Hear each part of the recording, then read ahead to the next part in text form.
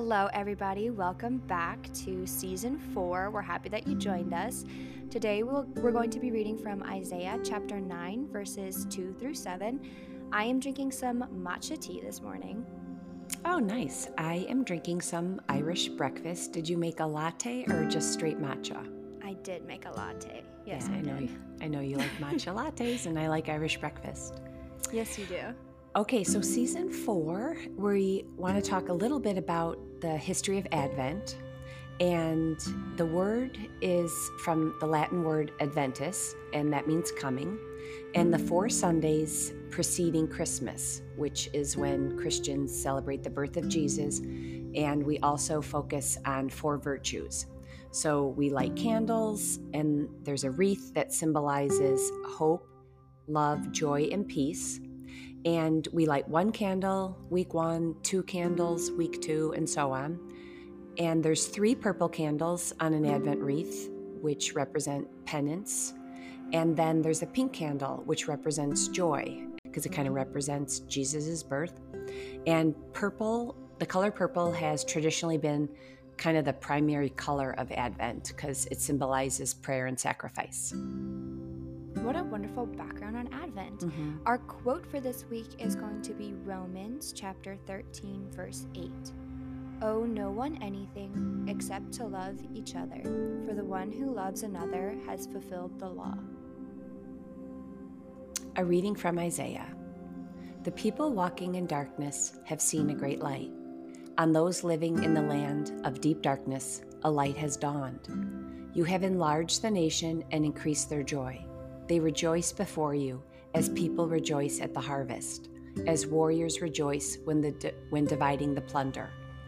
For as in the day of Midian's defeat, you have shattered the yoke that burdens them, the bar across their shoulders, the rod of their oppressor.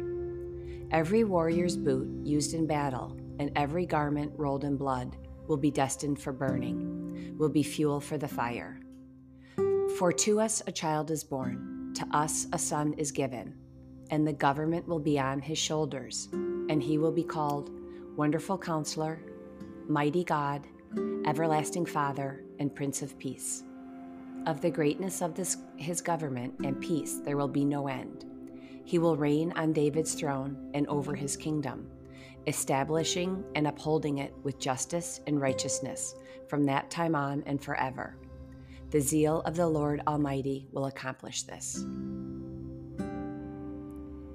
A theme I saw throughout the passage was that it talked a lot about receiving gifts and blessings, and the references that are used in both situations come after a lot of hard work, like enjoying a harvest as a farmer after working in the fields and a warrior after a big battle.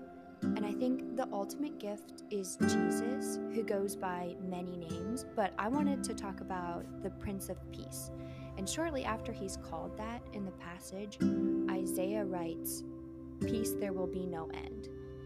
I think that this refers to the peace that we'll find with God in everlasting life, but that there's going to be a lot of work here on earth that we have to get done until we can enjoy the harvest, so to speak. Mm-hmm. And I think this reminds me of like delayed gratification, and I think that's calling us to resist the urge to take the immediately available reward here on earth and focus our goal and our attention on the higher valued reward, which is eternal life in the future. It's hard to wait for delayed gratification. I feel like I'm not a patient person. I feel that. And you also mentioned that the reading calls him Prince of Peace. And I believe that this week's focus for Advent is peace. So I'm glad you brought that up. And I agree, the passage mentions rejoice and blessings. And the people are being blessed. But then Isaiah also reminds us that all the blessings are gifts from God. And Isaiah writes, the government will be upon his shoulder. So I kind of take that to mean divine government rests on the shoulder of Jesus, because he's kind of saying the one who comes, it will rest on him, rather than on like the personalities or whims of humans, that really the ultimate government is God and Jesus. And I think we should remember that, because we are called every day to kind of live and serve God. And as we reflect this week on this reading, Maeve, I wanted to ask you, do you feel as though you can see the light Isaiah mentions in the reading? Can you still see that light in our current world? Yes, I do, but I also think like I'm naturally an optimist, which isn't always the best thing because sometimes I would say I am naive and I just kind of assume that the best is going to happen, and then I'm super let down when it doesn't go as I imagined. But that's that's just part of life. Things are tough, things go wrong, they don't go as you planned. But I think that the passage talks a lot about the dawn of light during a dark time, and to me this is hope. When we're struggling to carry our burdens, maybe we only see a glimpse of the light, but if we keep moving forward, eventually we'll enter into a brighter situation or a brighter time in our lives. And this reminds me of the quote, "This too shall pass." Oh, your grandma loves that quote. Very, Yes, yeah, she does. has it on And her I jewelry and on her wall and everything. Yeah, she has it everywhere. I think this refers to everything, not just the bad times, but also good times come to an end as well. So I think that this passage reminds us to take a step back and look at the big picture. But I actually wanted to ask you a different question, Mom. Okay. But my question was, if during one of the times in your life when you were in a darker part of life's journey, if anyone ever gave you advice that you still use today? That's a good question. Sometimes when I'm in a dark place, I try to listen to inspirational, uplifting music. Like, I think I've told you girls that before, that I always listen to I Can See Clearly Now, which is a really popular, great song. Yes.